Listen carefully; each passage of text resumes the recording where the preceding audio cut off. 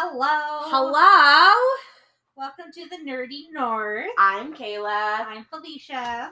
And we are sitting down in the office. Mm-hmm. Both of us are very sleepy. I just woke up from a nap. And it's just been a lazy Sunday. Which has been great. Yeah. It was kind of a lazy Sunday. I had to make waffles and clean this morning and wrangle children and force them to pack your bags.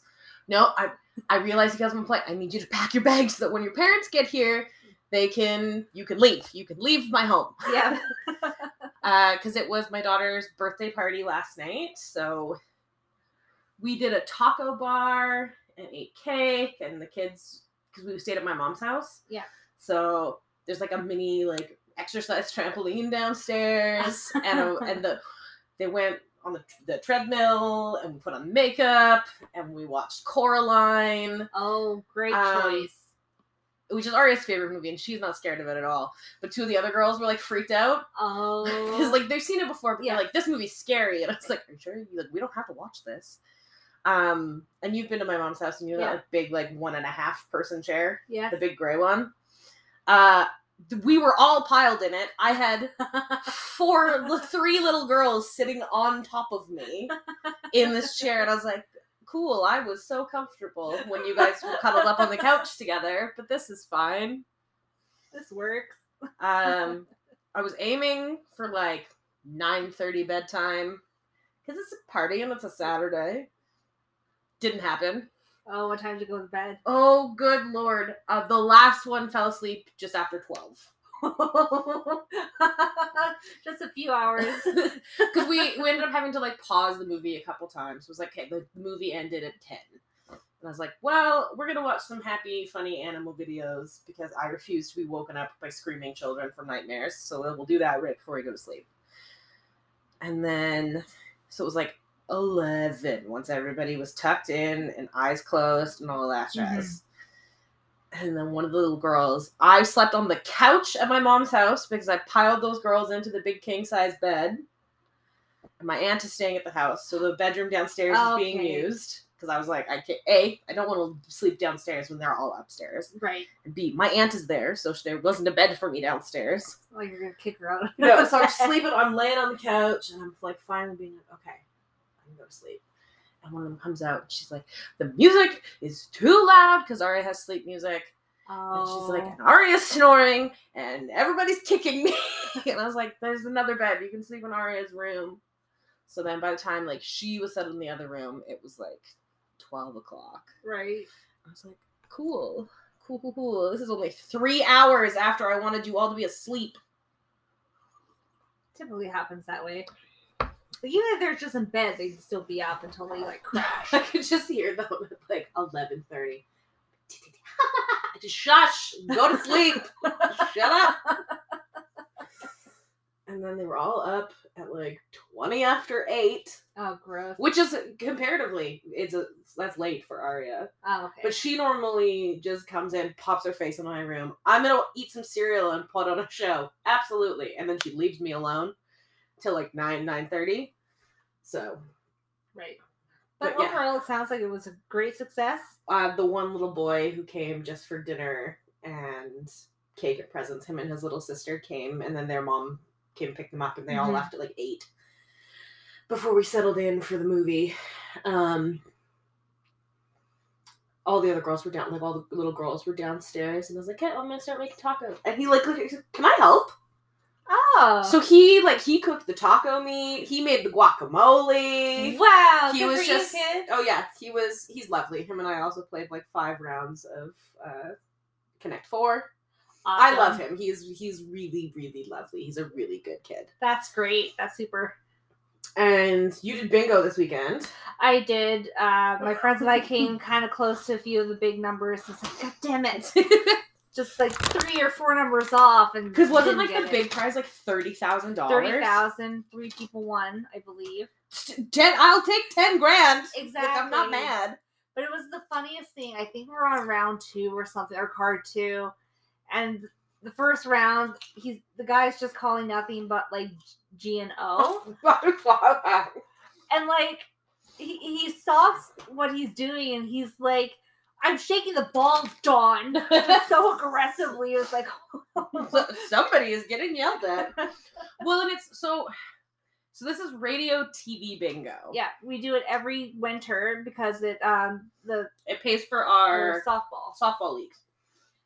For their rentals and like making sure that everybody has uniforms and stuff, because softball is really like they don't charge a lot for you to start a team. It's really inexpensive because softball Yukon has such a great fundraiser that they do all winter. Yeah, they make bank because everybody plays because it's the Yukon and there's nothing else to do. But so like it's not, you're not just trying to get lines. No, you have to do. They're like shapes. The first one's like an elf, which I didn't realize. I thought it was just jumping jacks or something like that. Yeah, so like some of them are just like it's an X, or some of them are like a weird diamond shape. Yeah, and so each you get 3 or 4 sets of colored paper. 3, and there's 3 rounds each. Yeah, and there's like a couple cards on each piece of paper, and each color, the first one the second one builds on the first one, and the third one is you're trying to fill the whole card. Yeah. It's a lot, especially because I don't know about you, but I only play bingo when I'm drinking. So like by the time we're on like the last one, I'm shit faced, and I'm like, this is so fast. I can't do a full package for myself. I have to like split it. My mom and I normally split. Like we'll get 3 packages for 6 of us. Like each of us have 2 pieces of paper, which is fine. Yeah. Because the thing is like it's 3 rounds, but each color is 3 pieces of paper with 4 cards on each of them, and I'm like, I can't do this. That happened the last time I played bingo with my friends, and I got so overwhelmed. Like, I know I missed a bunch of numbers. Like, I don't even want to think about the possible bingo I could have won. But I couldn't keep up, so I was just like, Natalie, you and I just have to share a card. Yeah, like I can't do this by myself. Nope, not if I want to like snack and drink and actually have a good time. Yeah. The way that we typically do it is we have one person. Because almost always, like, we have extra people who, like, didn't chip in for bingo cards, so they don't get to play. But so, like, it's like, if we win, I will slide you some money. But you have to write down all the numbers as they call them so that we have a cross-reference sheet. Because typically we're playing, because it only, like, it's TV, but it's only TV on cable. Yeah. So if you don't have cable, which we don't at my mom's house, because we can't have cable there. Right. And the other place we play is my friend Kara's house, which is out in SEMA. They also do not have cable. So you have to go by the So we have to play by the radio. So you don't get a picture of what's happening. You have to listen. Yeah, no. Oh, radio TV bingo. Good times. A Yukon staple. Yes. I'm just happy it wasn't her. It's because who's the dude? It's always been the same lady. I don't know who the announcer. He's taken over the last few times I've played. He's great. He's funny. Which is good because that girl she sounded so mean and like she hated her job. And so bored, and it's just like, this is why it's not fun. B5. It's like, you have the easiest job in the world. Maybe you could have a good time. Right? Make an event out of it. We're all sitting at home having a fun Friday night. Sorry that you're not. You're getting paid to do this. I'm falling asleep. I literally close my eyes while you're announcing the number, and I missed what you said. Mm-hmm. But overall, yeah, it was a good weekend. Nice, relaxed, and everything. So, nice. Yeah. Did you end up doing the pickle spear things yesterday? No, we didn't. 2 of my friends went to the silk screening class that my friend Natalie's work was putting on. Okay. My nephew went there, which I didn't realize he was going to go, but him and his mom went together, which is great. But I was like, I would have gone if I known he was interested. Had I known, we would have absolutely done that. Yeah. Did you see the biggest bag of M&Ms in the world that I bought for these kids? It's excellent. 1 kilogram of peanut M&Ms that I bought for 5 8-year-olds. So I have half a kilogram of M&Ms left. And I'm the person who's eaten the most of them. That'll last a week. Fucking if that. I love M&Ms. So good. Yeah. So before we get into like the full swing of the episode, which we haven't even said what we're talking about, fucking Kingdom Hearts 4. Oh my god, I'm like so surprised. I did not see that coming. I was like, there's no Nobody way. did. No. Nobody knew that they were announcing it. I knew that they were doing some stuff because it's the 20th anniversary this year. Yes. But I thought it was just expansions on the mobile games. Right. And then the special Kingdom Hearts rooms for Universal Studios. That's in right. Tokyo. Yes. Which I saw tours of them. They look incredible. I want the key is a key card. I want to. Oh, it's at Disneyland. It was at Disneyland. Yes. I want to steal all the things. Quite literally, I would have just been like, well, and it's so you pay a little bit of extra, but you do get to take the key home. Oh yeah. Because it's like, I would have taken it. Yeah. You could have charged me the money. I'm gonna take it. It looks so cool. I saw I think their name is TDR Explorer on YouTube, and he did like a full review of like not just the room, but there's like special cafe snacks and everything. I was like, oh my god, this is so cool. Japan really has like their release stuff down to a science, and their celebratory stuff. Yeah. Because when they released the Jujutsu Kaisen 0 movie, they had pop-up cafes and specialty food, and apparently, like, anytime it's, like, a big release for movies and things like that, or games, like, it really is stuff everywhere. And it's, like, really great limited edition stuff. Yeah, I was, like, I saw the, a screenshot of the trailer. I was like, oh, it's just, like, a cinematic trailer, not thinking anything of it. I'm actually watching it, like, holy shit, that's gameplay. Like, even just, like, a couple seconds, like, but that's gameplay. That's absolutely gameplay, because you can see where you are, like, your markers like, are the grappling hooking. Visually, if you haven't seen it yet, I don't want to spoil too much about it because I really think that you should go and watch it. Yeah. But visually, the reason it looks so cinematic is it's very much reminiscent. Like, Square Enix, like, really leaned in to the same thing that they were doing for the remastering Final Fantasy VII. Which is hilarious because I just have a memory that popped up on my Facebook that it's been 2 years since I first played the remake. So it's been 2 years since that released. Oh. It's super funny because I love Final Fantasy. I've never played them, but I watched my brother play them. Right. And I find the stories so engaging in all the Final Fantasy games. But I'm terrible. I'm like, I really want to play Kingdom Hearts, but I know that I'm going to get to, like, the third world and be trapped and not know how to fix it because I suck. It's kind of funny, too, because I have played the Kingdom Hearts games, and truth be told, I don't know what the fuck is going on. I'm just playing because it's fun. I'm like, there's Disney characters. I'm sold. This is great. And it's actually really funny because the lore is so deep. It's so deep, and it's like you have to play like the DS games and all these other games. They're all interconnected. I don't have a fucking clue because I didn't even know those existed.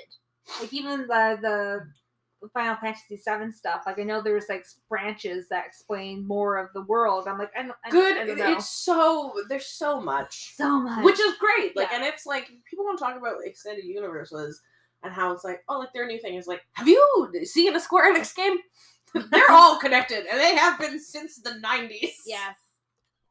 I just don't have the patience to try to play it. So then that's when I start going onto YouTube and like, I'm just gonna watch. I'm just gonna watch people play. Explanations of the story. I very much so. I am pissed off, not because I get it. It was like a teaser, like special announcement thing that nobody knew about. Yeah. But there's like not even a notion of a date in that trailer. I think I saw somewhere on Tumblr that was like, well, that's going to come out in 60 years. Probably. Yeah. Yeah. It's like we're looking at like a 2025 release date. Pretty much, even 2026 possibly. Yeah, I'm not even mad. It's fine. There's also no word about like the next part of Final Fantasy VII remake, so I'm like, listen. Apparently they've been busy, which is fine because the quality. I'm okay with it because the quality of the work is so good. Yes, and I think that's one of those things. And I imagine you would have a lot more to say on this, just from an outsider's perspective, just watching people play games. Yeah, and watching releases and stuff. Is it seems like we're thankfully going back to, yes, things take longer to release, but the quality of the stuff we're getting is a lot better. Yes. Where it's like, you don't need to throw 75 things out in a calendar year. if they all need patches and they're all incomplete and they're sketchy or the controls aren't nice and you don't have complete story arcs and stuff, like, I would much rather wait a little bit longer for something that's really great than to have something that's just, we said we'd have it out this year. Well, kind of like going back to that point for Final Fantasy VII Remake, that game is fucking flawless. Like, yeah, there's like some minor issues with it, but going from a cutscene to actual gameplay is seamless. Like, the whole thing is almost the exact same frame by frame. So yeah, a lot of fans had to wait a really long time for that game, but it's worth it. And it was a huge undertaking because there is very few, if any, games where there is not a distinctive cut between a cutscene, which is why they call it a cutscene, to gameplay. And to have it roll together that way is like very innovative and I imagine incredibly hard to do. Yeah, exactly. So I'm not mad at having to wait, like you said, as long as the quality is there. Like even Horizon Forbidden West, the new game that just came out, that is worth the wait from the original game. It's night and day. You look at the graphics, like do a side by side. It's incredible what Guerrilla Games did in 5 years. And originally, it was supposed to come out as a launch release for the PS5, but Guerrilla's like, we can't. It's not going to look good. It's not going to play good. Like, we need at least an extra time. And I'm so happy they did it, especially for, it saves their employees a lot of stress and fatigue. And people who know that what's more important is the quality of their product than the speed of their product will do better work. Yes, exactly. So like now I'm at the end of my second playthrough of Horizon Forbidden West, and I'm like, I want the DLC. I want more confirmation of the third game. I want more things, which is great though. Yeah, so I'm like, I'm greedy, and yes, I will wait another 5 years. But, like, it's just so good. Yeah, and I think that's great, and especially the things that you can play through a bunch of times. Yeah. And, I have a question. Yeah. Are there any games that you would love to have, like, see get a re-release the same way that Final Fantasy VII got? Ooh, oh my god. There's a lot to choose from. I know. To look this up. Honestly, I would love to see some of the Zelda games. Like completely remastered. Like, I would love to see Ocarina of Time. I was going to say Ocarina of Time! That's my favorite Zelda game. Yes, like... Because I'm not very good at games, but I played that enough to, like, be able to, like, not die every 5 minutes. But that's one where I never got to play because I didn't have the system at the time, or it's like I was on to other things. So that's something I'm like, Switch, please, Nintendo, just put it on the Switch. I think Ocarina of Time is an excellent choice. Mine's gonna sound super dumb. No, say it. Crash Bandicoot. They already did it. No, okay. It's not very good. You don't like it? You didn't like the... No. Really? I don't know if it was like, I was just expecting something different. Yeah. Because I think I was just expecting more. Right. It's just spending all of this time to reboot such like a nostalgic franchise, and I think I was just expecting more. Yeah. I don't think it's bad. Like, I don't think it's... I think it's a fun game. But... For sure. What's another one? I just had one. I just had it on the tip of my tongue and I've lost it. Fable. Yep. That was actually my very first ever RPG that I really got into. See, whereas mine was Kingdom Hearts. Oh, really? That was the first RPG I ever played. I went back and replayed the first two, and I was so frustrated because there's no actual map, unless I'm just an idiot and didn't discover. No, the first one absolutely has no map, and okay, it is good. No, it's not just you. I'm like, did I miss a chest? I was like, oh my god. No, the first one straight up does not have a map. Okay, that makes more sense. I remember because we had a gaming magazine that had a fold-out paper map that my brother got because amazing. Somebody made one. Because there's not a map. It's the same, like, and it's the worlds and stuff. Because everything is, like, so, it opens up so slowly and specifically, and you have to do certain things in certain orders to get certain areas, which is great because it made the game very fun to play. Yeah. But it was a nightmare to remember where anything was, and I don't ever remember having a map. I don't think I ever finished the first one. I was like, fuck this. I feel like I'm just going to be listening to Simple and Clean over and over again until it comes out. That song still sometimes just, like, pops into my head. It's, in terms of a video game theme song, it's fucking memorable. It is. It's just, like, I had a dance version of it, like a Really? techno remix version of it. I love that song. I listen to a great job with their soundtrack. They really do. They really do. They understand. They understand the world that they're building. They do. And I had the Japanese version and the English version on my iPod Mini. Amazing. I loved Kingdom Hearts. One series I would love for them to actually remaster is the Witcher series. Yeah, because the first one's pretty, like, it's fun, but it's kind of janky looking. The first two, I've never got to play them because I don't game on PC, so I'm just like, I would rather game on console for me. So I think CD Projekt Red could do a great job remastering it. But it was announced they're doing The Witcher 4. I'm dying. I'm so excited. I had like a big discussion with someone on Tumblr about it because they noticed that it's like that's the School of the Cat medallion. So we're gonna get a whole new character. I'm like, yes. I think the only person that might be more excited than all of us is Henry Cavill. Oh, I would love to see his reaction to that. I didn't even think about looking it up. Right? You know what? I think that's why the Witcher series is so good. And why he looks so fucking good as Geralt is because he wants to be him. Exactly. Like, he is so excited about being that character. It's funny that it's just a complete night and day between Superman and Geralt. Absolutely. Like, you can tell, like, he admitted straight up in an interview, I did Superman for the money, whereas the Witcher series on Netflix is a passion project for him. Yes. And it's just like, that's what I want from you. I'm a big fan of any male character that, like, looks like he's moments from his life falling apart. As a character type, like, Jasker.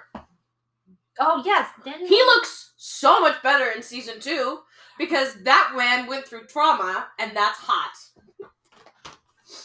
Yes. Right? I did enjoy him a lot more in season 2, for sure. But just in general, like, the moment a man in the media goes through some shit, he's immediately hotter. I'm not wrong. You are not wrong. That was not a laugh of disagreement. Okay.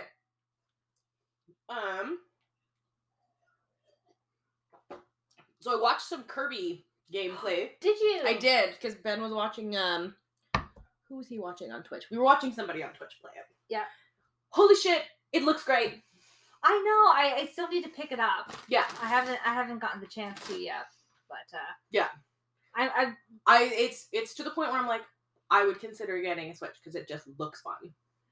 I'm really surprised, and that was one announcement I didn't think I would ever hear. It's like a brand new Kirby game, which is awesome. Like, it's overdue. I think the last Kirby game I ever saw was like on my Game Boy. Mm-hmm. And like, of course, he's a staple in like Smash Bros. Smash Bros. And like everybody knows who Kirby is. Yeah. Anybody who does any sort of gaming adjacent things, and I think it's one of those things where, because we're now in the age like where we have kids that are going to be getting into these types of things, I think we're going to see lots more revamps and new games of familiar properties to us, to corner that our kids market, because we'll pay for things for our kids to enjoy the things that we enjoyed as children, because we're narcissistic like that. I mean, I would love to see my nephew's reaction to Kirby. I think he'd have a lot of fun with it. I'm very sure that Arya would love Kirby. Yeah. like, it's complicated enough where it gives you a bit of a challenge, but not to the point where you're, like, throwing your controller in frustration. And plus, it's co-op, too. So there's the co-op option, so you can play together if they get stuck. Mm-hmm. Or, if I got stuck. And our hustle would probably be, I get stuck and she has to help me. Or both of us are stuck and we have to yell for Ben. Yeah, right. But yeah, I'm excited for the next few years of gaming. It's going to be really big. Mm-hmm. I'm now just waiting for the announcement for when God of War Ragnarok comes out. Fuck yeah. Because I'm just like, I don't let it be this year. Please don't let it be this year. I'm going to die. Because, like, Hogwarts Legacy comes out at the end of the year. It's like, I know there was, like, this... I was like, this is one game I don't know if I want to publicly talk about because of all the backlash that's happening right now. Much deserved backlash. I was going to say, so my big thing is even less about that she who must not be named is a fucking turf. Yeah. So much as a few people who've had, like, the pre-release stuff that I've seen, the game specifically, like, really leans into, like, the anti-Semitic themes of the goblins. And I'm like, that's gross. Yeah, I haven't watched any of it because I don't know, like, if someone's just leaning too hard into that or if it's, like, nitpicking to be like, this is what it feels like, so I'm just going to say it. Mm-hmm. And then, of course, people are going to jump on top of that. And that's fair. I'm not saying that's wrong. I'm hoping I'm hoping it is wrong. Because I don't seem like I'm supportive of that. I'm more than willing to, like, wait till more information comes out to, like, give it, like, a hard pass or anything. But I'm going in with the understanding that there probably is going to be things that I don't like. Yeah, it's so early on, really, especially them releasing the information of what the game's about. Yeah. Like, closer to, I hope we get, like, a better understanding of what the game actually is. Mm-hmm. And, like, a little bit more story beats and, like, a little bit more about the gameplay and how, like, what we're actually doing. Yeah, it's so hard because it's, like, at first glance, you're like, this is the Hogwarts game I wanted. Yes. Since the movies came out. Like, this is what I wanted. Because visually it looks stunning. Yes. And it there's, looks like, absolutely so incredible. much to do, and it's open world, and it's just like, do so much. Yeah. My loot goblin inside of me is just like, yes! Yes. Give me all the things. But, yeah, I understand, and that's why I'm like, maybe this is one game going forward, I won't talk about too much. Yeah. Even just, like, on Tumblr and stuff, like, I'm not. No, I don't. We've talked about how Tumblr's finally enough toxic right now, so I don't need to be going in there looking for fights. Exactly. I'm like, nope, this is not it. Mm-hmm. All right. So we're going to take our first break. And then, what are we talking about today? I believe we are talking about our favorite female characters in media. Yeah. I think that'll be super fun. Fucking girl power, as one says. I'm very excited, and it's like a wide array of media types, which is super exciting. Yeah, from comic books to video games to movies to books. We're going to talk about pretty much all of it. Very excited. And we'll take a quick breather while we change over, because that's just how this recording situation works. Talk to you soon. Bye.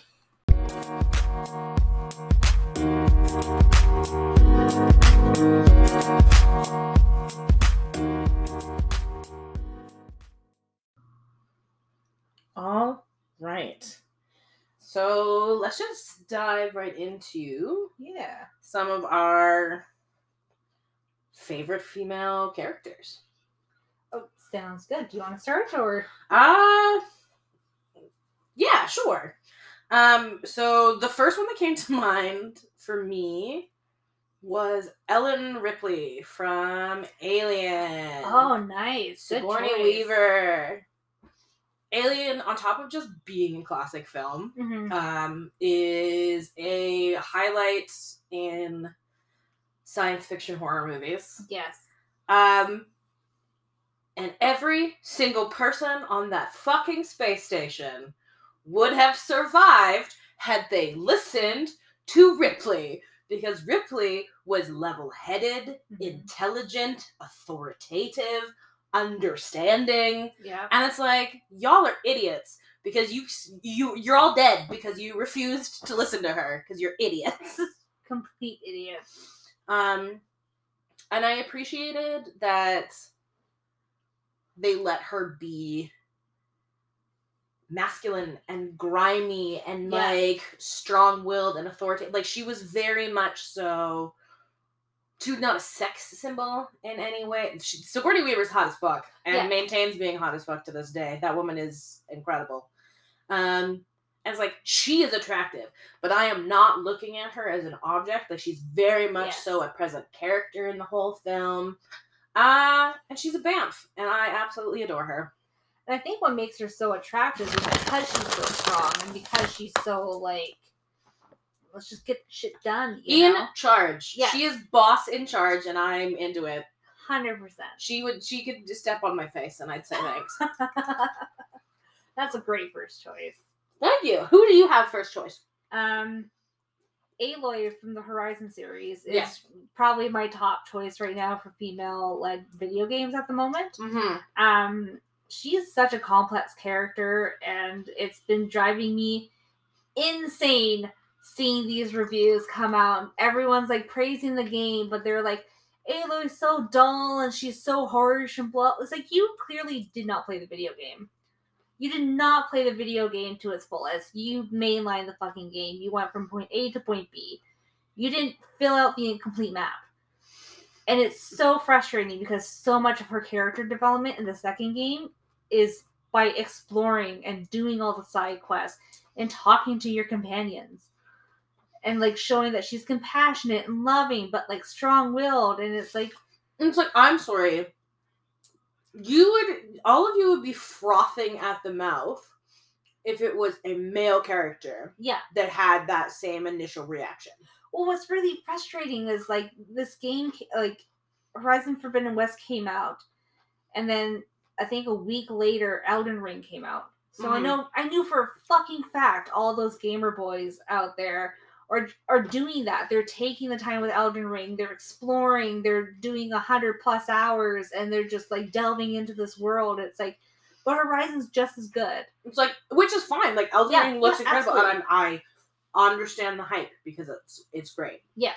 But don't make a snap judgment on Horizon because it's not your jam. And that's fine. Then don't review it. You know, don't accept the code from PlayStation if you're not going to give it the full opportunity.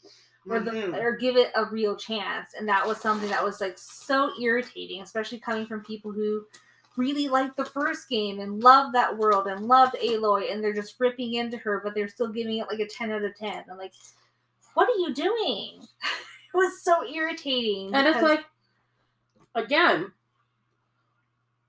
why is it okay? Like, what is your problem with Aloy being that type of character? Yeah. Because the things that you're saying about her, why you don't like her, could be said about a vast number of other protagonists in other series.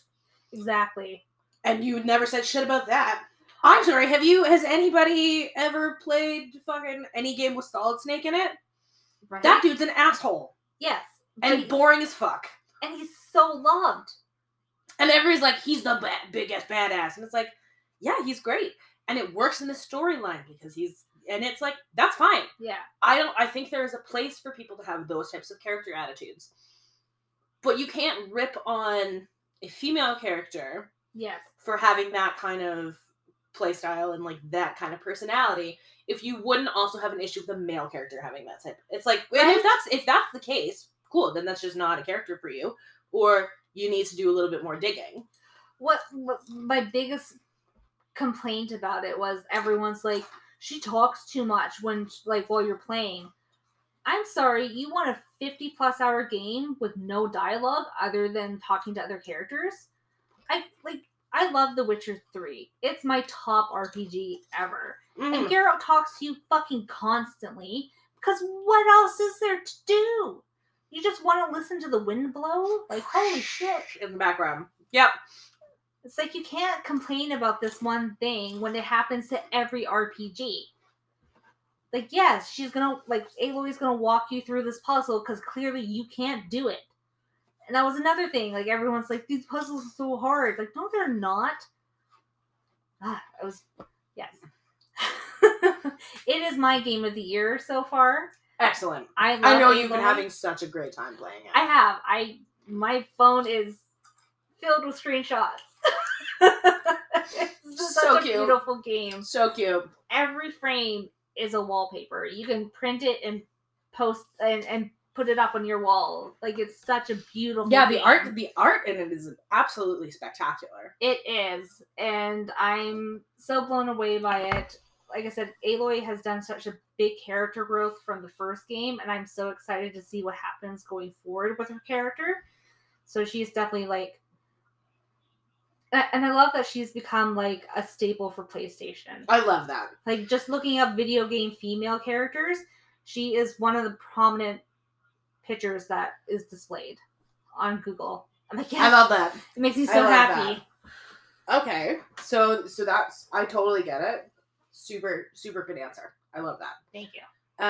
So my other one is, like, a relatively recent add to my list. And that is Maki Zenin from Jujutsu Kaisen. I don't think I've seen that one yet. No, it's so fucking good. Is it? It's so good. I have a big poster. The one that I have a poster of in my living room. Oh, okay.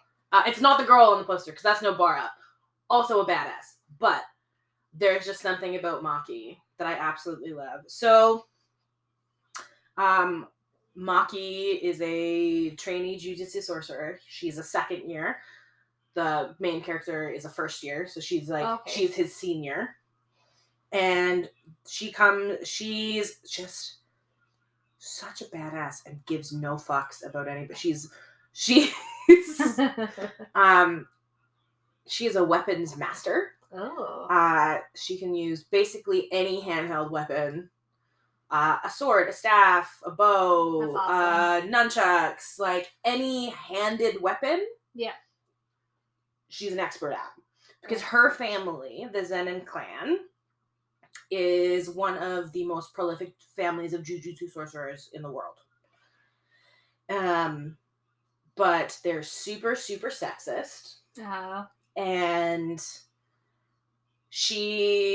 they basically treated her like a slave as a kid, beat the shit out of her. And she bounced. She was like, later fucking days, abandoned her whole clan. Good. She deserves good for her. And was like, no, like, I'm gonna, because they wouldn't let the women from their clan go to become jujutsu sorcerers. Only the men were allowed to go. So she bounced and was like, no, fuck you. I'm gonna go be a jujutsu sorcerer. That was super dope, and she's incredibly intelligent and smart, and she's a great tactician and cold and calculating, and everybody has, in the context of the universe, has what's called, like, they have cursed energy. Okay. Which is gives them the ability to see curses and use curse techniques. Okay. Maki, despite being a jujutsu sorcerer, coming from a clan of jujutsu sorcerers, has no cursed energy. Really? She has special glasses that let her see curses, and she uses literally just her physical fighting style with all of her weapons. She has weapons that get imbued with cursed energy from other people that she uses. She's a fucking badass, and I love her so much. She's so dope. I absolutely love her. She has a twin sister in the show who does have cursed energy.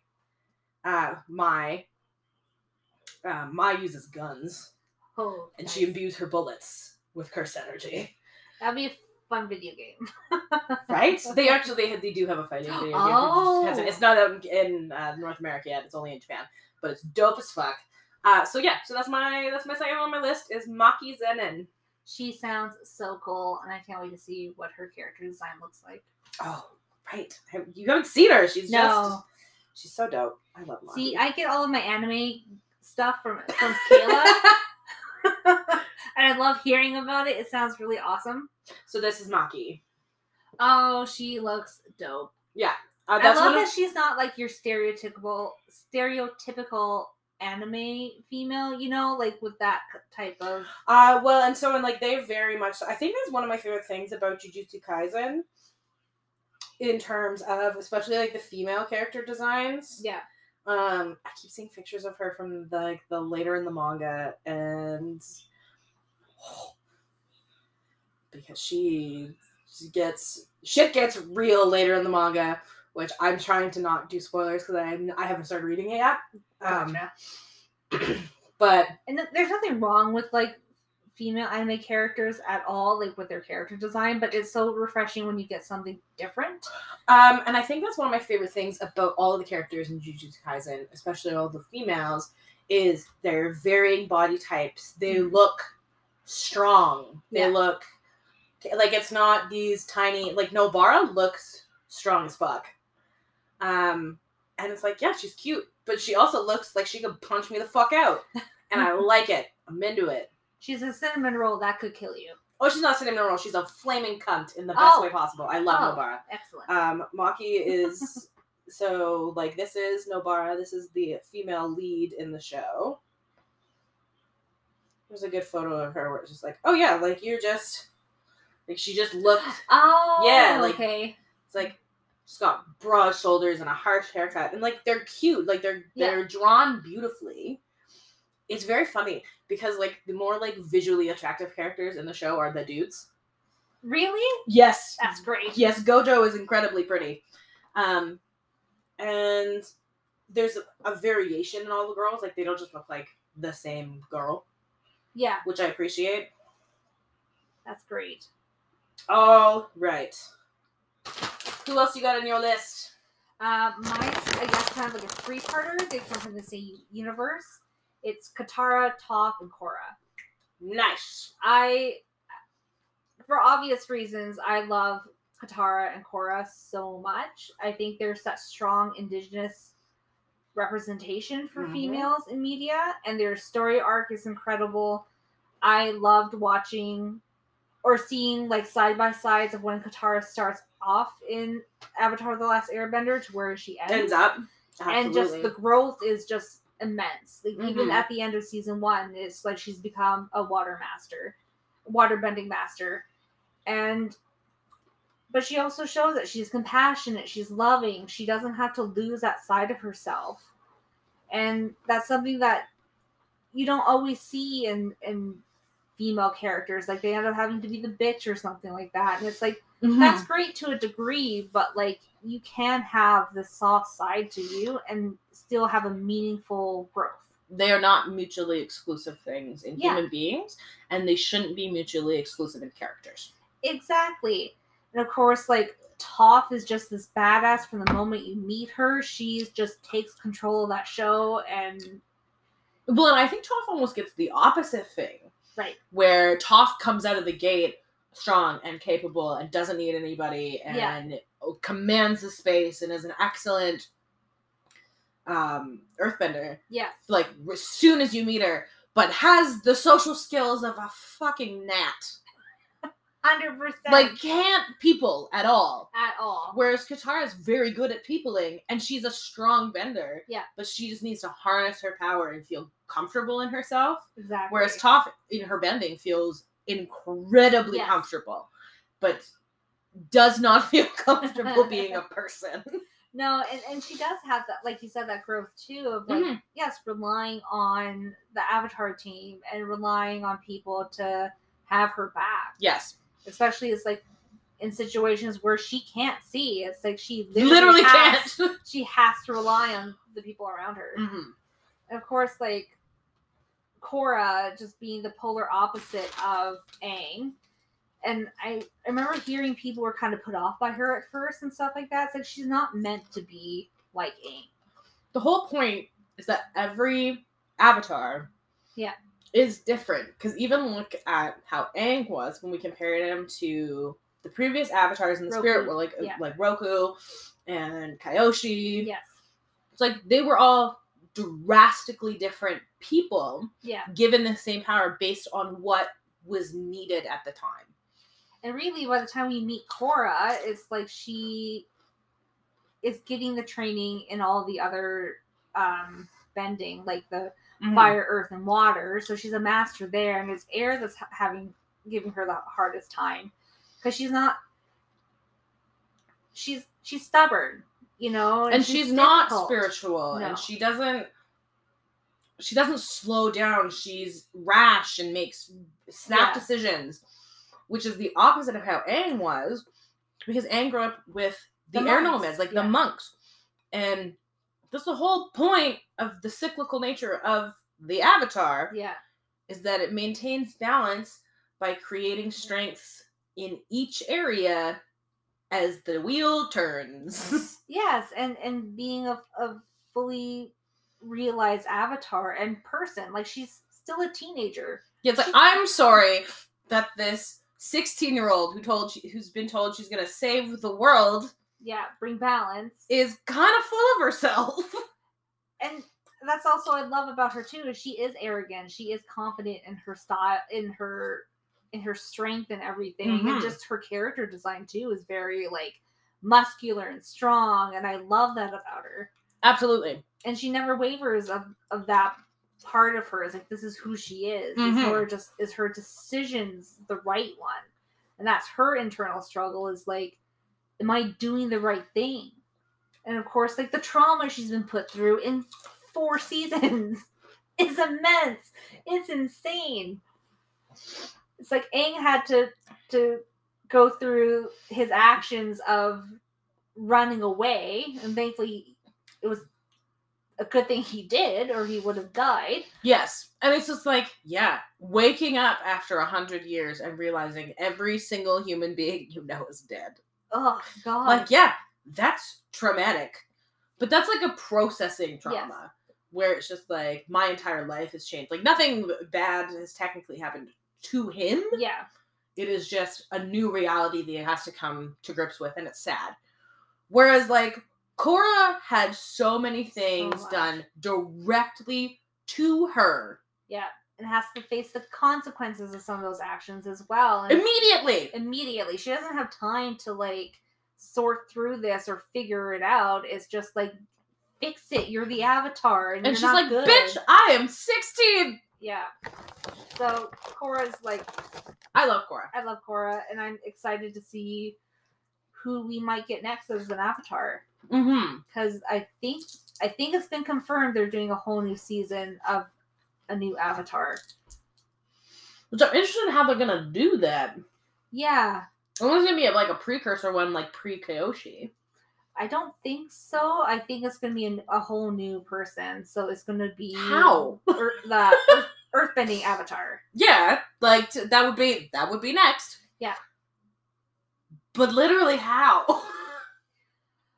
I kind of imagine it. They're gonna push through to modern day world, I guess, because Korra kind of takes place roughly like the 20s era. I was gonna say, like, Industrial Revolution, late 1800s to the 1910s, 1915, 1920.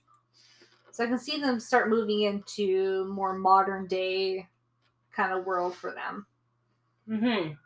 I don't know how that's gonna look, of course. Like, obviously, we're not making the show. No.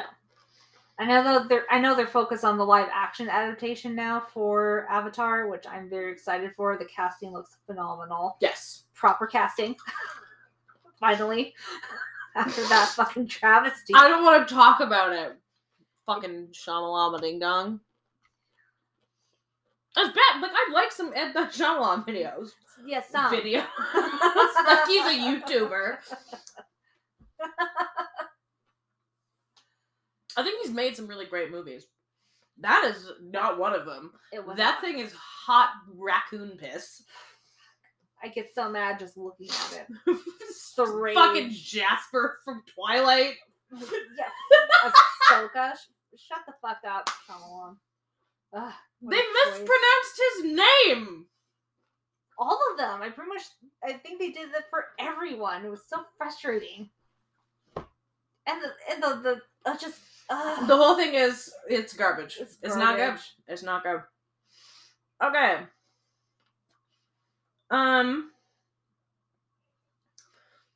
The next one on my list. Yes. Is Dana Scully from the X-Files. Oh, yes! Yes! I stand a take no prisoners queen. And there's something that I just desperately love about somebody who sees absolutely factual paranormal shit happen every day and is always like, yeah, probably not. And it's just like, I love that she plays the straight man to Mulder's absolute lunatic the entire time. Gillian Kirk is also just... she's phenomenal. She's amazing. She's also incredibly hot. Even with her bad 90s hair. Smash. But still smash.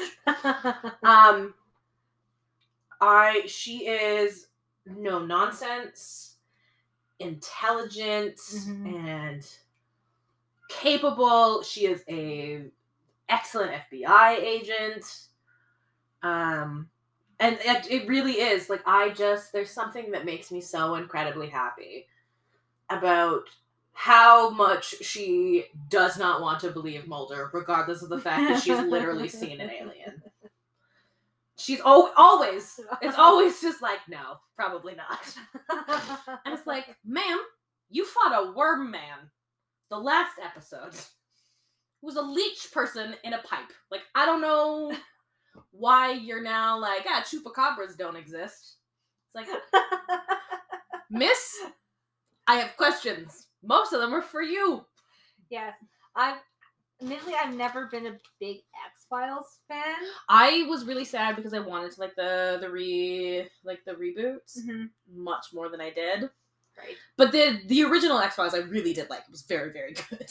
I think it was just out of my range at the time when it came out. I'm sure at some point I'll sit down and watch. It's very good. It's very good.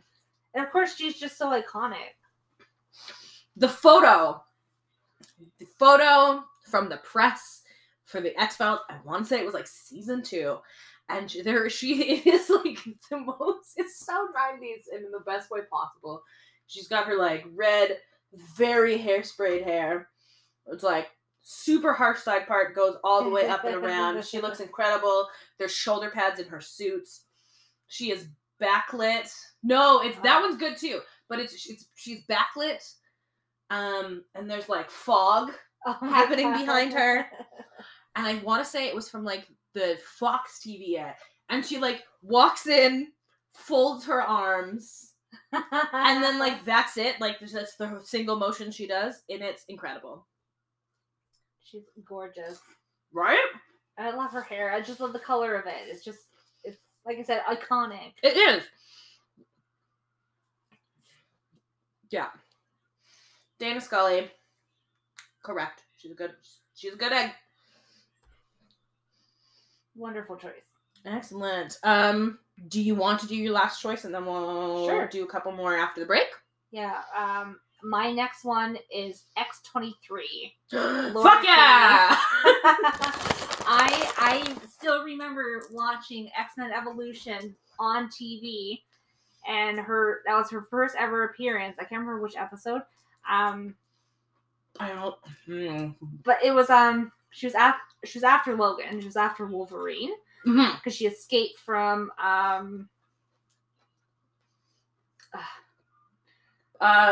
she escaped the lab that she was in. Yeah, it was whatever the fuck this is. The guy looked like a vampire with a weird triangle on his head. Sinister? No. Yeah, Mr. Sinister. Okay.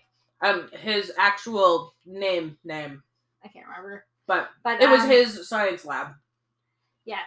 So I just remember that vividly and seeing her and just falling in love and just so happy when she started getting her own comics and being introduced there. And I thought Daphne did such a wonderful job in the Logan movie portraying little X-23. She just did a phenomenal job. Simultaneously was terrified of her and just wanted to give her a hug. Yes. I was like, oh, sweet girl. My baby angel, you look at you murdering. There's a few things I took kind of issue with her backstory with the movie, but that's just another topic. That's just plot related stuff, which. But overall, like, her character is just so captivating to me, and I just love that she is, like, she's Logan's daughter. I found her absolutely fascinating. Yes. And just kind of, like, I'm hoping that she can be introduced into, like, the Marvel universe at some point, but at the same time, it's like, but she needs, like, the violence, right? Like, she's Wolverine's daughter. She has that berserker rage in her too, and probably even more so because she doesn't know how to people. No, she's a weapon. She's from the Weapon X program, and she like actually was born into the Weapon X program. Like there was no being a regular person for her. No, whereas Logan was part of the Weapon X program. We know, but he volunteered for that, and he'd like lived a real life. Yeah, and is no longer part of it and is like out in society. So like that type of rage that he gets can be tempered with just like regular human interactions. Where she has none. Mm-hmm. So I would love to see more of that in other media as well. I love that. I really like that answer. Thank you. Alright, we're gonna take a quick break, and then how many more do you have? Just a few more. Perfect, same here. Awesome. Excellent. So we will be back to finish off our lists of our favorite female characters. I'm wondering if like we should go back through this and see if like there's like an overarching theme in the kind of girls we like. I feel like there probably is in mine because they all sound like bitchy women who could punch you in the face. I think I'm a mixture of that between the two of us. Just unbridled rage and just having none of your shit. Yes, which that's all I want. And looking fabulous while doing it. Yes, correct. I want you to hit me with fabulous nails on. Like, that's what I mean. Like, I want you to, not a hair out of place, run me over with your car. All right. We will resume shortly.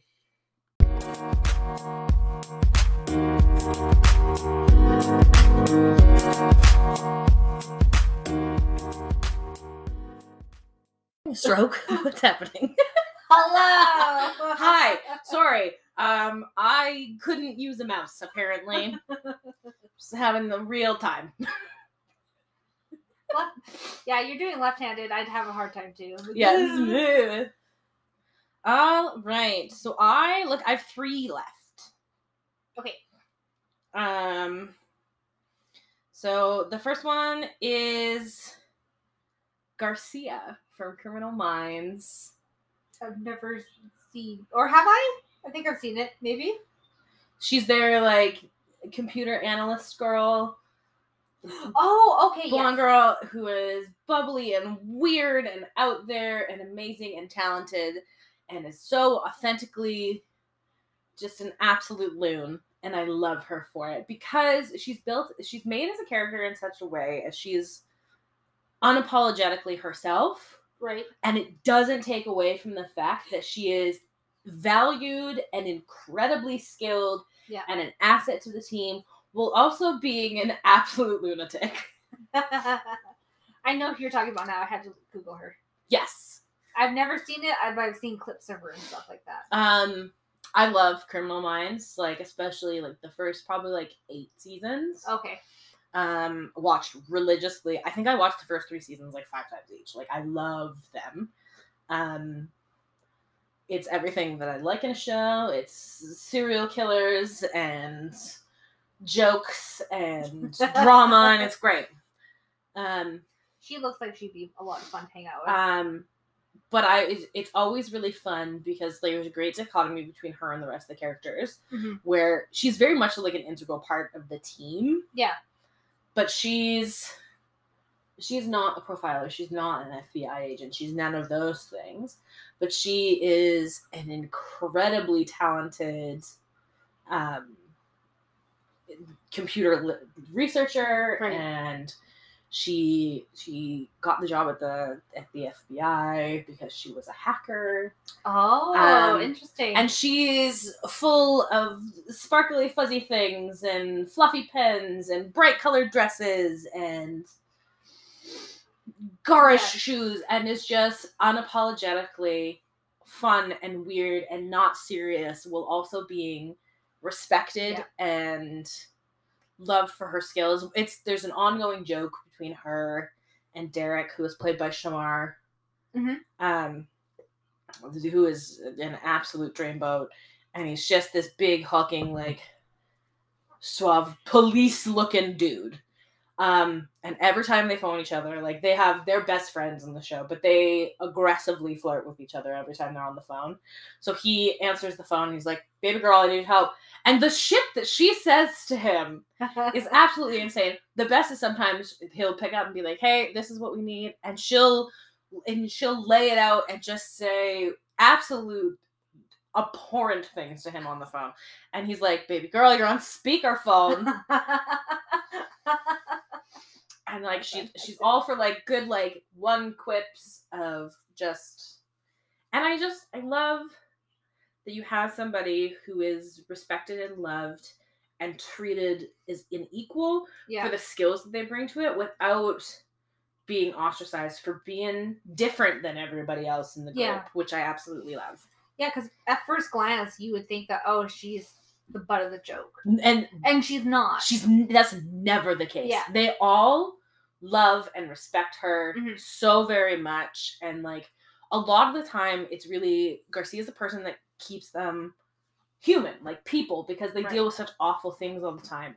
And she is kind of like the lightness and brevity and the heart of all of those situations, where it's like, she lets them remember, like, this is all terrible. Like, we all deal with terrible things. But the biggest thing is that we love each other and we respect each other and we work together. And you do need that in a team where, like you said, there's just so much darkness. Yeah. That you can lose yourself to that. Mm-hmm. And she is a breath of fresh air in a relatively dark show, while not losing...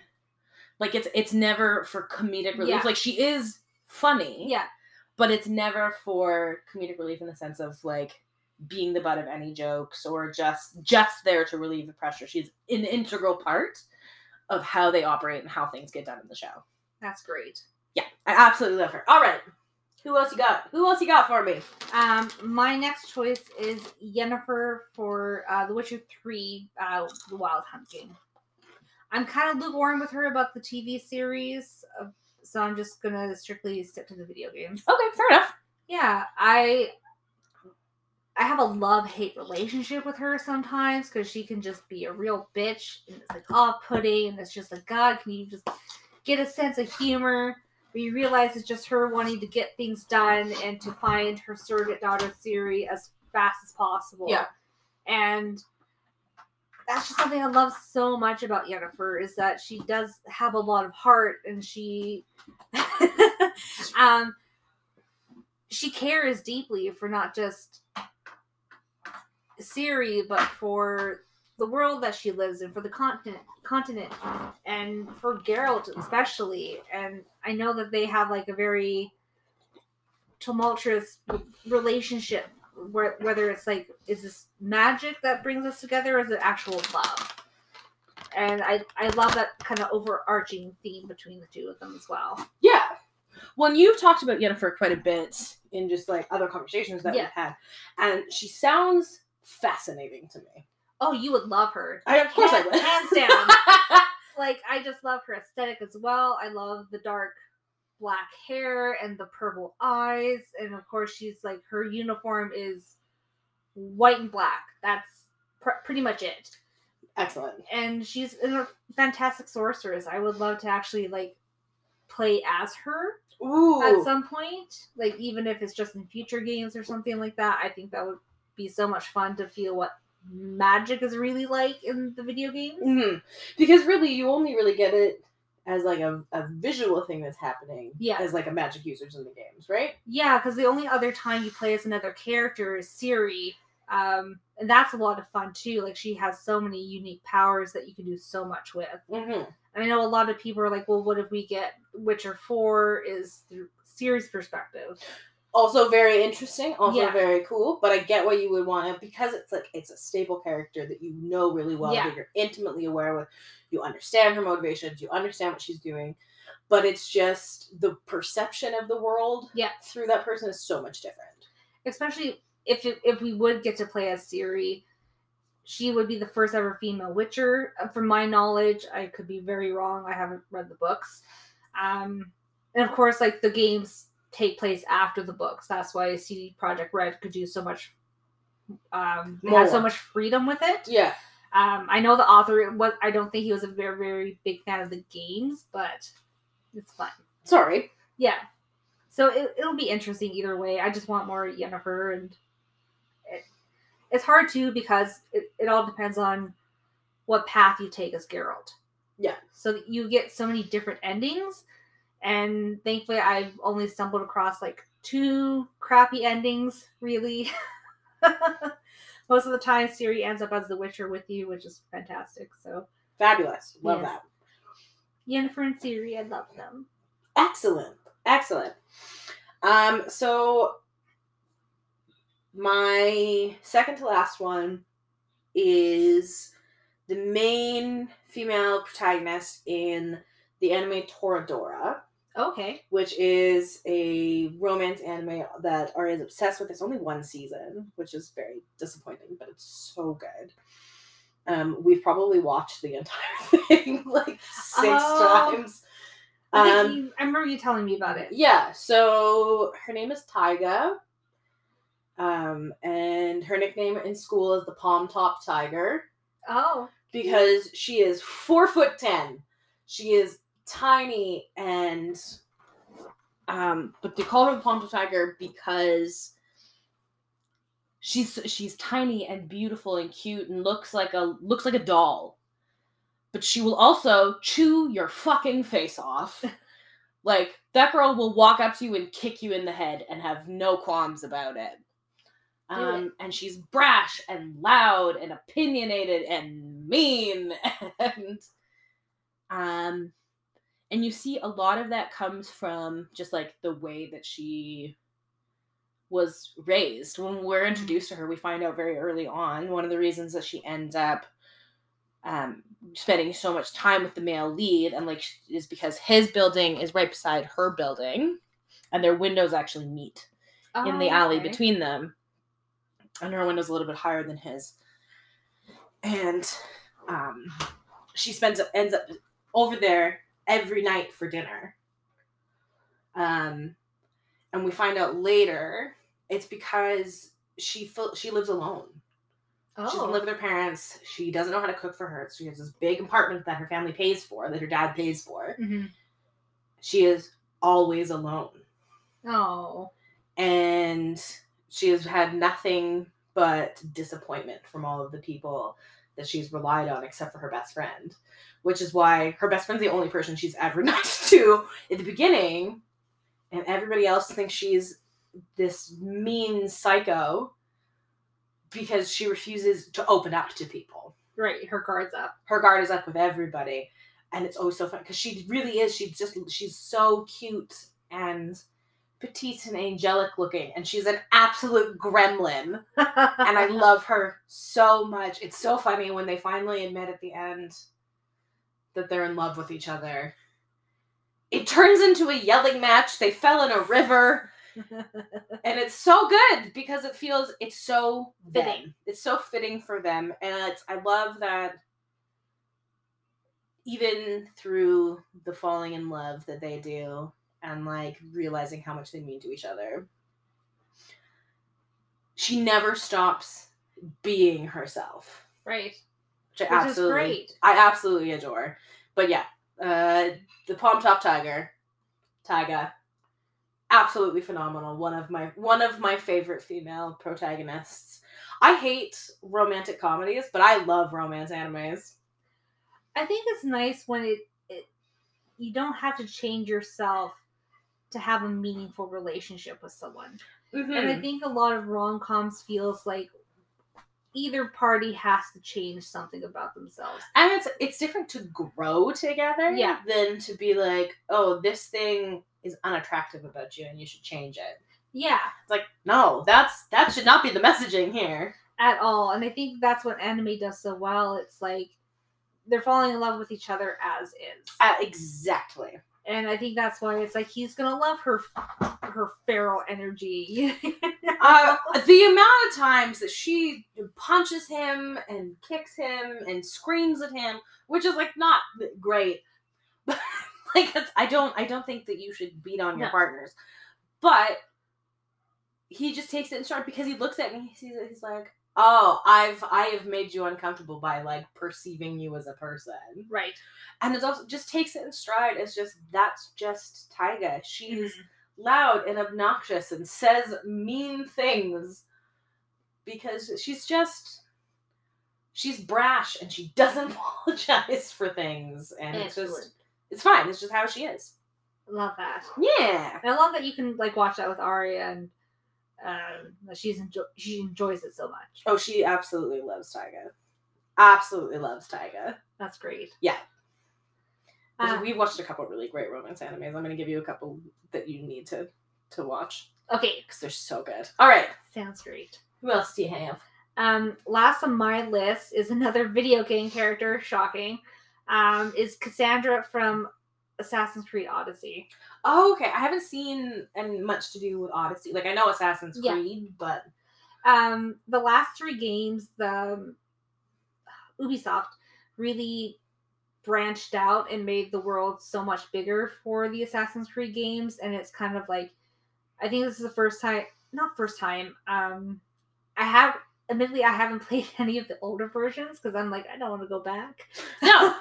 Why would I go backwards? So I actually started with Odyssey for the Assassin's Creed because it's such a gigantic map. I love 100+ hour games.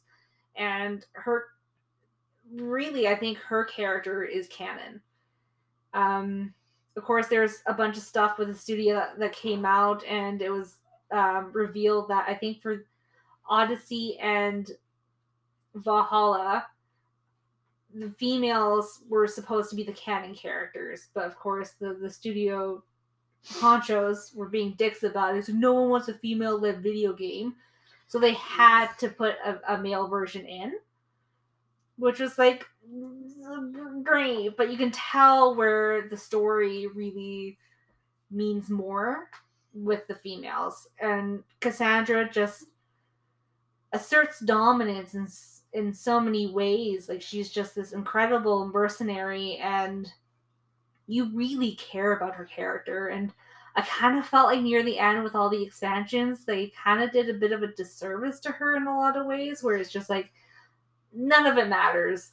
Like, the one DLC is like she ends up having a kid, and it's just like the kid never talked about again. I'm like, that's a significant moment in someone's life. Yeah, and like having a child. And you're just like, here you go become an assassin kind of thing. Or it was kind of messy near the end, but I would love to go back and replay Odyssey again and just like live in the world with her. Yeah. I love that. Because it definitely, it's so frustrating. Mm-hmm. That's so frustrating. It is. Because you're just like, well, what's the point of this? Why would you introduce this huge thing as a kid? And it's just like, it's never talked about again. Fucking later days, deuces. Like, pretty much. And at the moment, you're like, when you're playing it for the first time, it's just like, it's heartfelt. And then you're like, well, where's the kid? Yeah. Like, what happens? Like, it's just like, it goes on to be an assassin for the other games. Like, I don't get it. I don't get that choice. I know you're trying to like weave them into the lore, but it just didn't work for me. Yeah. Especially because it's like, I know not all women have that drive to be a mom, and that's completely valid. It's completely fair, and maybe you should just kept her as that. Because even just any of the romances you can do, it means nothing. It means absolutely nothing to the character later on. So it's like, why would you introduce this? Makes no sense. Yeah. And it's so frustrating because it's like, you made all of these wonderful, strong female characters. Yeah. And then fucking DJ Khaled played yourself. Like, yes. Over what? Some 1950s patriarchal bullshit? Pretty much. That's what it felt like to me, at least. It was just like, I don't like when they lead characters to that route, and it's just like, it makes no sense. And I think that's what I love about Aloy so much, is like, everyone around her loves her, and she's just like, I got shit to do. Yes. I can't focus on this right now. I care about you as a person, but I have no time for romance. And it works. Excellent. Yeah. Yeah. Bringing it back to Aloy. Love that. I think her and Cassandra would get along great. Ooh, probably. There's one thing that they did for... The way that you describe it, it absolutely sounds like, it's like, yeah, those bitches would be friends. 100%. And I didn't get to play it yet, and I'm mad at myself for not doing it, but Ubisoft intertwined Odyssey with Valhalla, where they have Cassandra going into Valhalla. Okay. So it's like you get the two like lead characters of these two massive games like coming together. I'm like, oh, I love this so much. So I can't wait to actually play it. I've seen gameplay because I was like, I don't know if we're going to get to it because Valhalla's a massive game and I'm very overwhelmed. I stopped. I was like, I'll get to this some other time when I don't have other massive games coming out. So at some point I'll be able to enjoy it. There's only so many fucking hours in a day. Yeah. Especially having to like, I think at that point when all the DLCs were out for Valhalla, I had already moved on to other games. So it's like having to relearn everything. I'm like, fuck. It's too much. It's too much. Fair. Yeah. Fair. I like that. I'm very happy with I'm very happy with that list. Thank you so much. I'm happy with yours. I got my last one. Oh, okay. Very last one. And it is left field compared to the rest of the people on this list. Who is it? Sakura Kinomoto from Cardcaptor Sakura. Yes! Cardcaptor! Oh my god. I love her so much. In terms of, like, as the magical girl trope, I love Sailor Moon, and it will always have a very strong and, like, loyal place in my heart. But if I think about it, there is something that I just find so much more endearing about Sakura as the quote-unquote magical girl. Yes. Because there is no long-standing lore. It doesn't get too bogged down into its own story. And she is very much so just a 10-year-old girl who very accidentally opened a book of magical cards. Because she's kind of clumsy and weird. And she really... My favorite parts about Cardcaptor Sakura, on top of, I just find the whole thing is very endearing, and I think it's beautifully animated. So beautiful. As I read a bit of the manga for that one. Like I did have some of them because it was out with like when I was like entering my beginning weed phase. So I actually bought some of the manga for the first. I think I had like the first like 6 volumes. And the manga was really beautiful, and the story was really engaging. The lore is super fun. I find the whole story is really great. But with Sakura, her strength really lies in... because she doesn't always believe in herself. And she allows herself to be scared and upset about things. And to fully admit that she doesn't know what she's doing. Yes. But her strength really lies in her commitment to trying to help the people that she loves, and to try to, she really is like, that's her biggest character thing, is she wants to help. Which is lovely. And she takes responsibility for her own mistakes. Right. And yeah, she's horrified and terrified and cries and does all of those things that we love a trademark magical girl to do. But she's also very understandable for her age as well. Like, that's a lot. That's a lot to thrust on a 10-year-old. But she's very willing to ask for help. And I think her and Shauron, like her and Lee's relationship, is one of the best, like, and most organic relationships that happens in a magical girl show. Right. Because they start out as rivals. They're both competing for the cards. And she is willing to defer to him because he has been training for this his whole life. Yeah. And is willing to be like, no, like, you're incredible, and she is so willing to, like, hype somebody up on what they're good at and take in all of that advice, and she's appreciative and genuinely kind. Yeah, it's been a long time since I've watched it, to be honest. It's another one that I've been watching with Aria. But I remember kind of that natural progression from Sailor Moon to card capture and just really being captured by it. Yes. You know? And it was just like... And upon rewatch, still really holds up. Oh, really? Yes. I know it's on Netflix, so I have it on my list. I just haven't gotten around to watch it. Yeah, no, Aria and I watched most of it. And I love the concept of the cards. Yes. And her fucking outfits. I was just about to say her outfits are so good. And they're all made by her friend. And I love that she has... There's no magical girl transformation on her specifically. It's just the staff. But she gets to have magical girl outfits because her friend's just like, you're cute, and I want you to have cute outfits, and I'm going to film you chasing these cards in these cute outfits that I made you. Hell yeah. And they're on theme, and they're so good. And... like, there's a really great thing about, like, first loves and how you are when you have your first big crush and how she's an absolute train wreck. But it shows that she has things that she struggles with, while also, like, being very honest about her natural skills. Like, she's very athletically inclined. It opens with her rollerblading like an absolute fucking boss. Because that's where she gets to school. And she's just, like, zipping around and, like, jumping down stairs and shit. I was like, all right, X Games.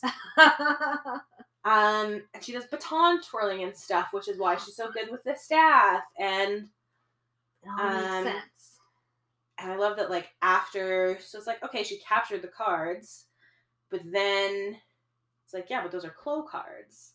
So then the whole next arc of it is her... not just fixing her mistake, but taking control of the magic that she has harnessed, right? And it's just like, this is great. It's just really good, and I really love her. She's adorable. I want to watch it again. It's great! Do it! Do it! I am going to. I love the list. I love your list. I love how varied it is, and really talking about characters that I don't think I've heard you talk about before. I made a point, like, there's other people that I'm like, yeah, like, I really like this person. But I was like, what are ones that are very specific where it's like, this character is the reason I love this thing. Yeah. And for me, like, hearing your list, it just all makes sense. It's like... yours too. It was just like, it's like, no, like, I get this tracks. This all tracks for me. And typically a lot of our characters sometimes interweave with each other. Like, they're sometimes overlapping. Mostly because, like, this time around, we're just like, let's just let loose and talk about whoever. Yeah. But I really appreciate that we all have a very different list. But at the same time... It is a lot of character traits that we seem to connect to, but in varied media. Right. Where it's like, they're different examples, you know. So you know, they're the same person in a different font. Exactly. That's exactly correct. But it's in a good way, though. Yeah. Where it makes it a lot more clear as to why we have such a good time having these conversations. Yeah. Because we get each other. And for me, like, I know I didn't articulate it very well because, like, I'm better at writing all of my feelings towards all of these characters. I wrote a fucking novel about Aloy on Tumblr. I love how you consistently are like, I'm just better at, like, expressing myself written on our audio medium podcast where we spend 2 hours talking. But I just have so much more to say. It's just like I can't say it out loud. Fair. I can't read it either because I sound like a 5-year-old. Trying to read it. You just come in with a typewritten essay. I could one day. It's like, hello, welcome to our new episode. I'm going to be doing a dissertation. Maybe one day. Maybe. Let us know. Special episode? That might be a Patreon thing if we're ever doing it. You gotta pay for that. Yeah. Along with our one day or Friday Night of Freddy's playthrough. Oh, good God. That's going to be bad. In the best way possible. Like, I'm very excited for it.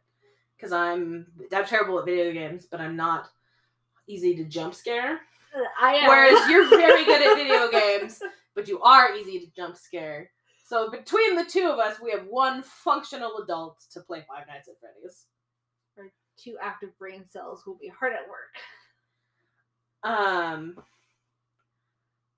I don't know why this popped in my head. We should also just play Smash or Pass. That's right! We keep meaning to do that. But I think we need to have Tony here for that. We do. Tony! Guess what? You're coming over. We're going to play Smash or Pass. Let's get it. It's one of my favorite TikToks that I've seen recently. I'm going to very quickly tell the story because we're, like, very close to having no time. But basically, somebody is just like, wait, what? It's like a scroll through of pictures of characters. They're like, wait, what are we doing? I'm making a team. Smash! When the person comes up, wait, what are we playing? That's going to be us. Exactly. Yes, exactly. This was super fun. It was. I'm glad that we, like, woke up throughout the thing. I'm very ready to go back to bed now. Same. Thank you guys for tuning in. Let us know who your favorite females are. Yeah, we'd love to hear. And stay nerdy. Bye. Bye.